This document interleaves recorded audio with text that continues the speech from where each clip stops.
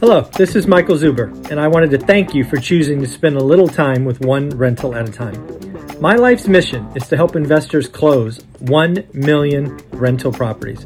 In order to tackle this crazy goal, I will need your help. If you like this episode or any of the content we produce, please share it on social media. If you get one of my books or perhaps one of our 500 cards, please take a selfie and tag one rental at a time. Now on with the show. Good morning, good afternoon, good evening, folks. Michael Zuber, one rental at a time, back to the one and only, and somebody who got up at 5 a.m. Hawaii time to talk to us, Mr. Stephen Dow. How you doing, sir? Good morning. I am actually, I've been up every single day just because of the time zone difference.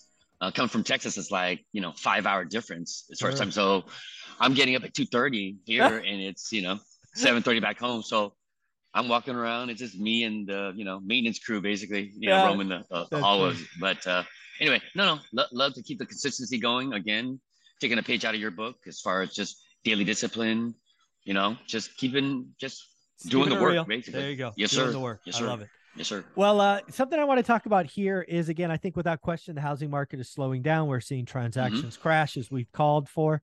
I just want to keep telling buyers and investors, homeowners and investors, that your experience over the last 2 years could be thrown away, forgotten. You don't have to overpay. You don't have to waive conditions. You don't have to do any of that stuff. But let's talk about seller credits. I think there's a lot of things that people don't really understand. So in your, Velocity Mortgage, do the marketing thing, and then let's talk about Velocity Mortgage. I almost forgot. That's okay. I was going to remind you, Nick. Although I work very happily for Velocity Mortgage Capital, all the ideas and topics discussed on this channel are that of my own.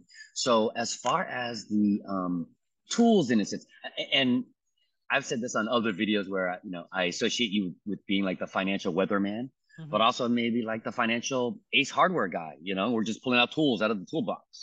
So as far as another tool in the toolbox, in this kind of environment right now, you should be definitely making the including with your offer seller credits, because the worst they can say is no. But in this kind of environment, they're more likely to say yes, because if you're making the right offer and the numbers still make sense, they'll take a little bit of a loss just with that credit to really take it off the market. Because right now people are just dying on the vine.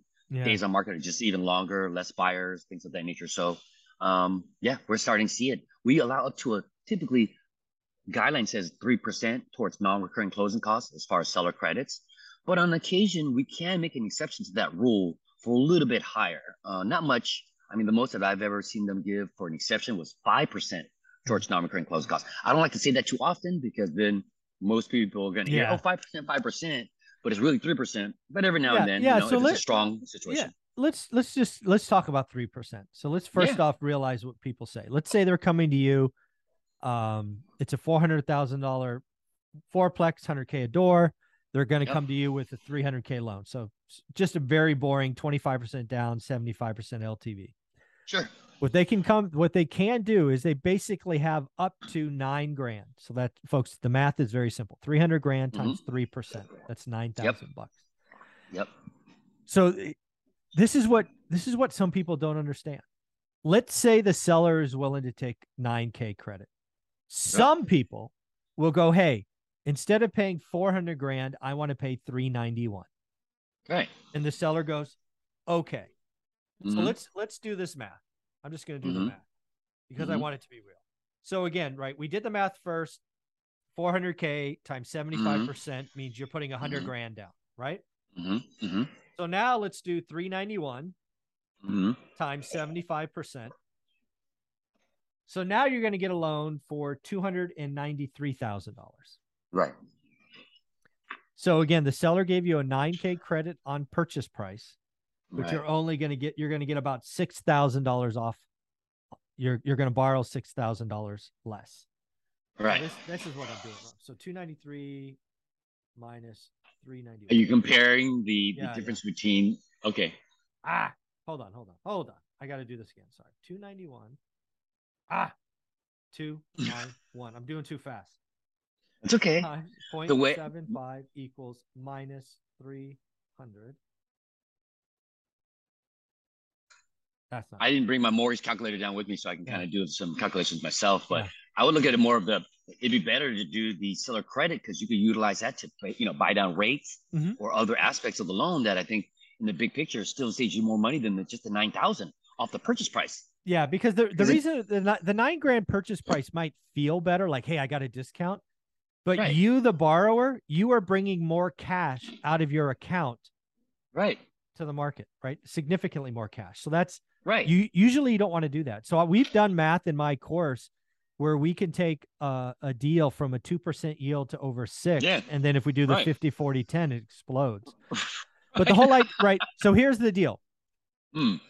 Here's the A or B choice. Do you want $9,000 off the purchase price, or do you want $9,000 in closing cost credits? The answer from a math perspective is closing costs. 100%. Because it's like a real $9,000. Right. $9,000 off the purchase price is not really $9,000 because you still got to bring all that money to the table. So it's pretty funny. And then you can utilize some of that closing cost to buy, like I said, buy down the rate, which then affects your overall monthly payment over the life of the loan. Exactly. So in the end, you end up saving even more than the 9,000 that you just got off the discounted price. So it's just realizing where to allocate that credit versus just like you said, we got 9,000 off the purchase price, but I'm still paying X amount in interest, so I'm paying even more over the life of the loan. So there's just depends on your perspective and how you just allocate that credit. But agreed, it would be better suited towards the closing cost. Yeah. So again, I want people to do the math, right? If you're in my course, you might follow. We have a spreadsheet. You build yield. I want you just to play with the math. And again, you can use this example. Play with $9,000. If you take it off the purchase price, your down payment only goes down ever so slightly, but real money wise. If you do $9,000 on closing cost, and really what it boils down to is it's often a blend, right? Because 3%, usually like you could pay a point, which again is 1% times the loan, which will buy down rate. And then you can use the $2,000 to wipe out all buyers' closing costs.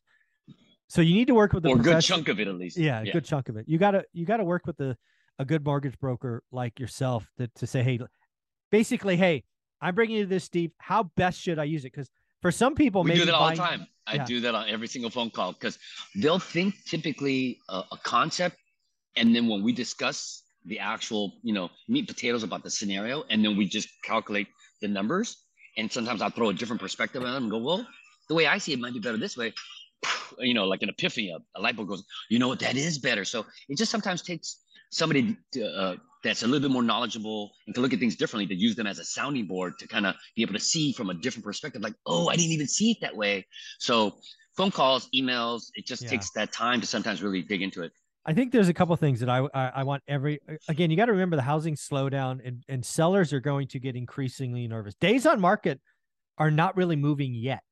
They will move as we head into the slower season. We're going to see inventory grow, hopefully, but we will see days on market grow. So I want everybody listening to this to put 3% seller credits in every offer. Your first offer should ask for it. Shoot, ask for 4, negotiate to 3, right? If the lender does 3, you start high, they start low, you meet somewhere in the middle. Yeah. So again, I think I would ask for 4 and accept 3. So let's be clear. I want everybody to know what I'm doing because I believe in doing that. 1, I'm no longer looking at first day listings. I'm only looking at listings over 30 days because I want to find seller motivation. I will not be offering list price on anything. And I'm going to be asking for 4% seller credit on every deal. It's just how it's going to roll. And again, I'm going to remember that some sellers will say no. Some sellers will counter. That's okay. We're in a market where I don't need to buy in August. I could buy in September. I don't need to buy in September. I can buy in October. My best deals, 80% of my best yearly deals actually come between Thanksgiving and New Year's. So I'm gearing up for that season when everybody's off vacationing, skiing, whatever they're doing. I'm going to buy some great deals and I'm going to ask for 4% credit, negotiate to 3. I'm not paying list price on anything and I'm only doing great deals. 30-year fixed rate debt. I wanted to bring this up. We got into contract, or one of your students got into contract after making, that 50, 40, 10 offer, but it took a little while. And I don't know if this, the seller was just fielding other offers and maybe lack thereof. But I mean, 2 months later, we're in contract.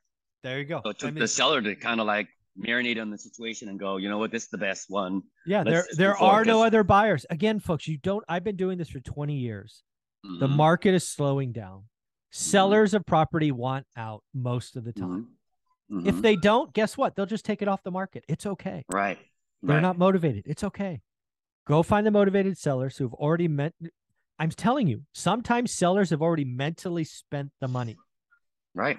They're like, I already want to take this around the world cruise. I already want to do this. I already want to do that. Use it to your advantage. Use it to your 100%. Advantage. I mean, my neighbors up in Georgetown where I live. I mean, I think I told you that one had listed the house at 825. Wishful pricing or wishful thinking. That was, I think, in sometime in May, but they're pending now, but they dropped the price down to 625. Exactly. Use this to your 35 advantage. days later, they lowered it 200,000. So talk about motivated seller, brother. Yeah, no, exactly. Go find them. And again, you may have another neighbor who wants 750 and won't take a dime less. Guess what? They'll just take it off and wait. It's okay. Don't judge the seller. Write great offers. Write lower offers. Write under list price.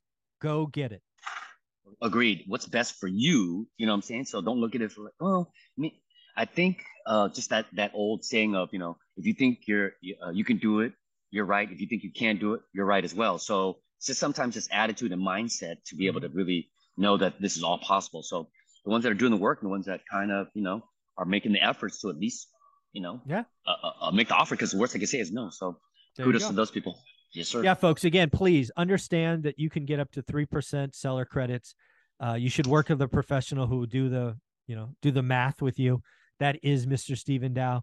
How do you want them to reach out? SDAO, SDAO at velocitymortgage.com would be the best way to reach me. For the email subject line, the acronym ORAAT, which stands for one rental at a time. Body of the email, brief description, maybe what you're looking for. Property address would be great, at least in city and state, to make sure we lend there. Best phone number to reach you at, mid-FICO score as well. And then within 48 hours, I'll be in touch. I've got a small team right now taking over or cover my desk. So either myself or my team will be responding, but I'm still in Hawaii till Monday. But again, I'm still working. There you go. I can never get away. Yeah. Thank you. And again, you're doing this at 5 a.m. I appreciate it so much. Thanks, buddy. Thanks, Mike.